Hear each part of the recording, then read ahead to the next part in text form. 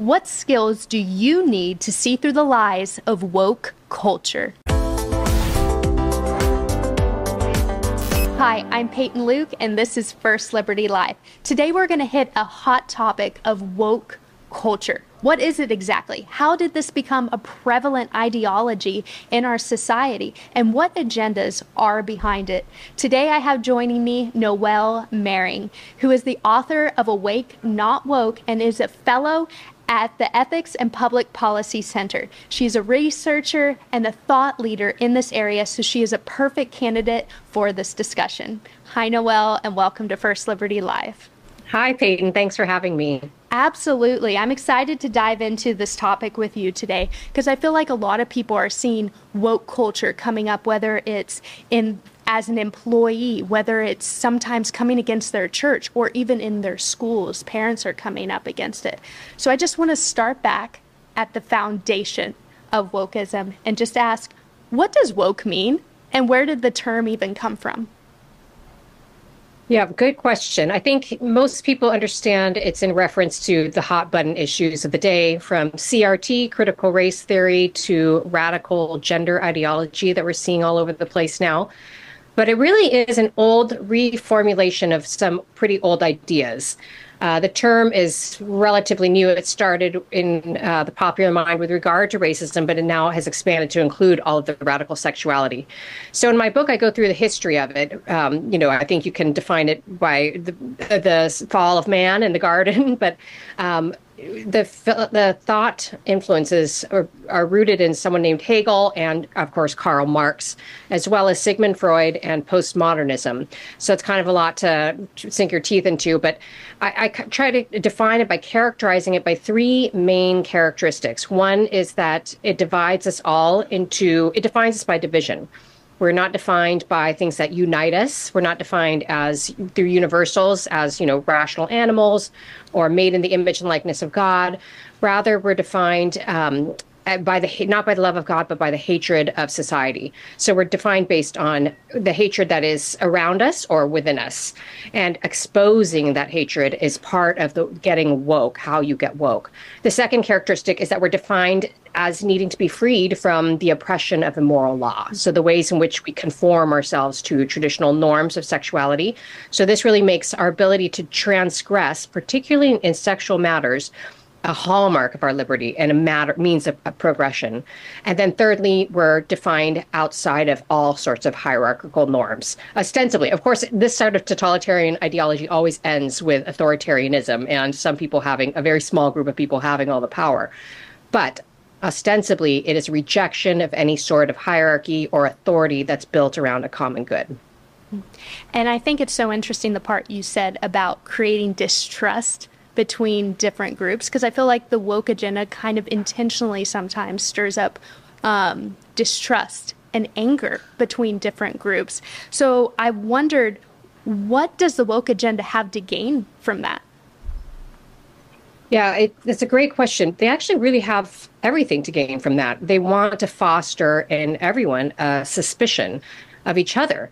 It's a way of isolating us from one another. It's also a way of stirring up grievances. So the more that we are suspicious of the power dynamics within our marriage, within our families, within our communities, our institutions, within our nation as a whole, the more that we are willing to dismantle any sort of, power context that we might find ourselves in. So this serves the revolutionary ideology well, for one thing, because it makes people real enemies of one another. But it's also aided and abetted by a real attack on things that stabilize us, like our family life. So the more that people grow up feeling that they don't belong somewhere, that they're not deeply loved, that they're not loved in an unconditional way, that they're not a particular person who's known and named by people who love them, they become really unmoored. And so their politics become more ferocious, right? Because they pulled into like a sense of belonging that can be found in this sort of political tribalism. We're all susceptible to tribalism, but I think the faith or Christianity is a corrective for that. Traditional norms of society are a corrective for that tribalism. For the woke movement, it's really a feature. It's not a bug. They want to exacerbate that sort of division. And you mentioned that traditional values are kind of healing in that manner. But why has the woke culture kind of reframed religious values or traditional values as being hateful values? Yeah, I think the faith and the family are really explicitly targeted. You see this in the literature of Karl Marx and Engels, but you also see it in a lot of postmodern writing. There's a lot of critical theory is oriented around abolition of the family, and also toppling of religion, because I think family and the faith really root us. They give us a sense of meaning, a sense of purpose, a sense of that our bodies mean something, that there is an objective truth to which we must bend our knee, something to reverence, something above us. And if that is left in the cultural ethos, if we remain a religious society, it's really hard for a tyrannical regime to gain power, because then they're subject to that sort of objectivity and that sort of authority. And that's not what they want. They want to claim the authority for themselves in order to become authoritarians. So it really behooves the ideology to make people rootless, to make them not have that sort of grounding. Because once we're isolated, then we are much easier to control. Mm-hmm. And honestly, I find it kind of ironic that wokeism often values conformity over individuality, because there's almost like a facade and a pride of, oh, individualism, or you do you, or, speak your truth and things like that. Like there's a facade of individuality, but at the end of the day, if you're a person of faith, standing on your own and you're not conforming to those certain thoughts, suddenly you're the wrong one that's a hater and you need to conform to their thought process. So what are your thoughts on that? That's really well put. I mean, I think you're exactly right. There is a facade of wanting diversity, but it's really a diversity of a politicized identity, right? So it's different people in different particular politicized groups that all embrace the same way of thinking. So it's really conformity to an ideology they want, but with people from different groups all conforming and vocalizing that same ideology. They don't really want diversity of thought or debate or argumentation. In fact, they write regularly about how the dominant voices should not be given an equal voice. They should be silenced because they have the position of power. And so part of critical theory is censorship, silencing, deplatforming, not engaging in dialogue, debate, or true intellectual diversity. Mm-hmm. Mm-hmm. And I also find it interesting that a lot of people come at it, if they're within the woke culture, that they're a victim somehow. So what are your thoughts when it comes to that mentality? Yeah, exactly right. I think in my first sort of definition of the woke movement, that is the group identity over the individual to the detriment of the individual. It really creates this ethos that our moral stature is found in ways we can claim a victim identity. So I have it's according to the movement. You have a greater position of seeing truth or seeing reality if you are more greatly oppressed. And the more privilege you have, the less access you have to truth or to reason. So you really have to be silenced. So this really creates an incentive to be able to define ourselves as victims. Well, one of the really unhealthy parts of that, or consequences of that, is that if I have to be a perpetual victim, I have to be perpetually unmasking the evil in other people outside of myself. I have to identify myself as someone who's always willing to accuse. And that's a really dangerous and sinister place to encourage citizens to go. Mm-hmm. So at the end of the day, we're a religious liberty law firm. And, we have had clients that have been fired because they're not, one, it's not that they're just being quiet about, but they're not celebrating or encouraging the woke culture, even if they've asked for religious accommodations. Like, you're not encouraging this sort of agenda, and then suddenly they'll experience changes from their employer, and if they don't abide by those policies, then they're just gone. So with these cases in mind, what does woke culture mean for the future of religious liberty in America? Yeah, it's such an important question. I really think that it means the extinguishing of religious liberty ultimately, unless this movement is stopped and defied and resisted. With a great contingent of people and companies and groups like yourself shining a light on what's happening, because they really, the goal is not to have religious liberty or liberty at all. kind of introduced itself as a means of tolerance. Let's tolerate everyone, tolerate this group, tolerate that group, tolerate this behavior, tolerate this belief.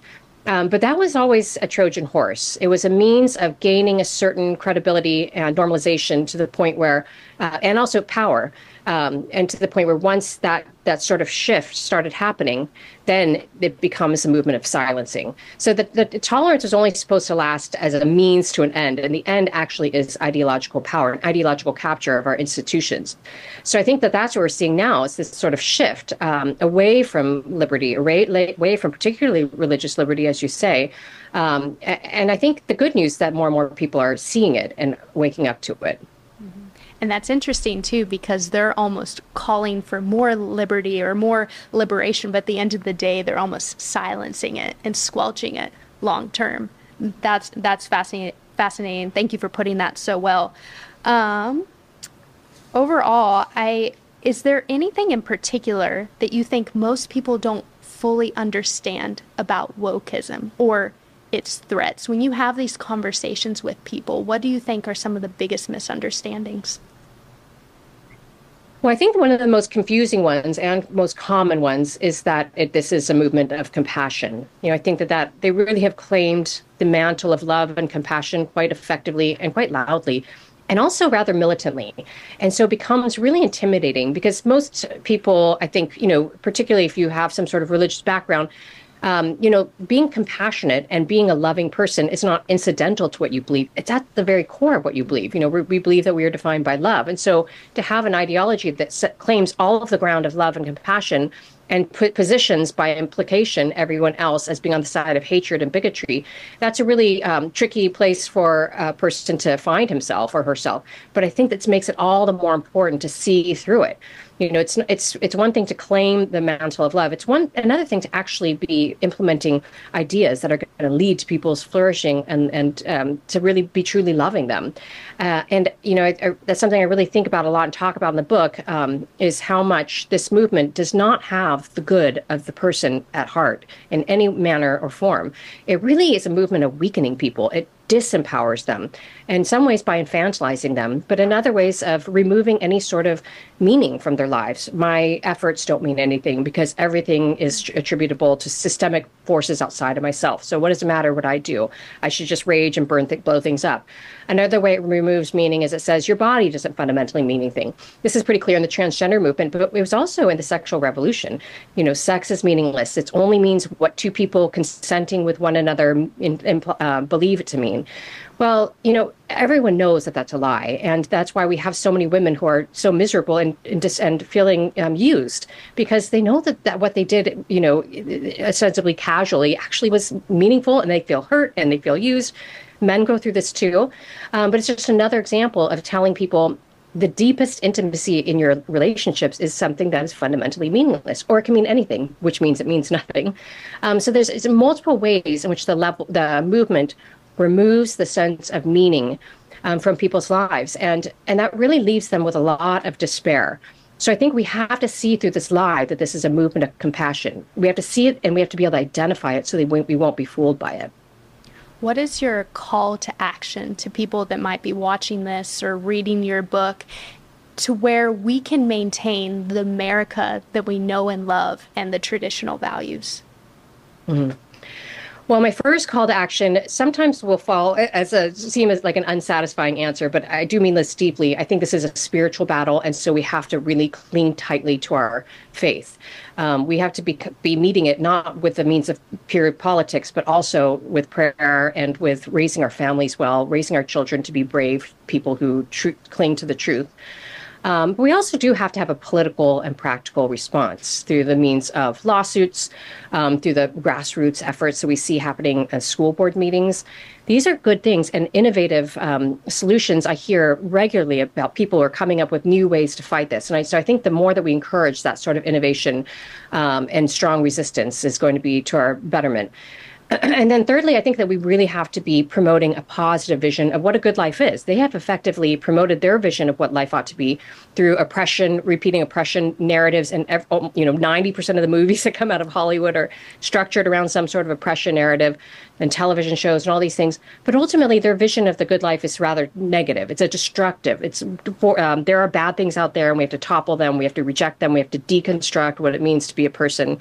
Well, we really have the opposite, and it's a strength of ours, that we have a positive vision of what a good life is. We have the vision of universal brotherhood of man and woman, of the good, deeply meaningful, positive experience in family life that is well ordered, of what truly lifelong, loving, good marriage looks like, the beauty of motherhood, fatherhood.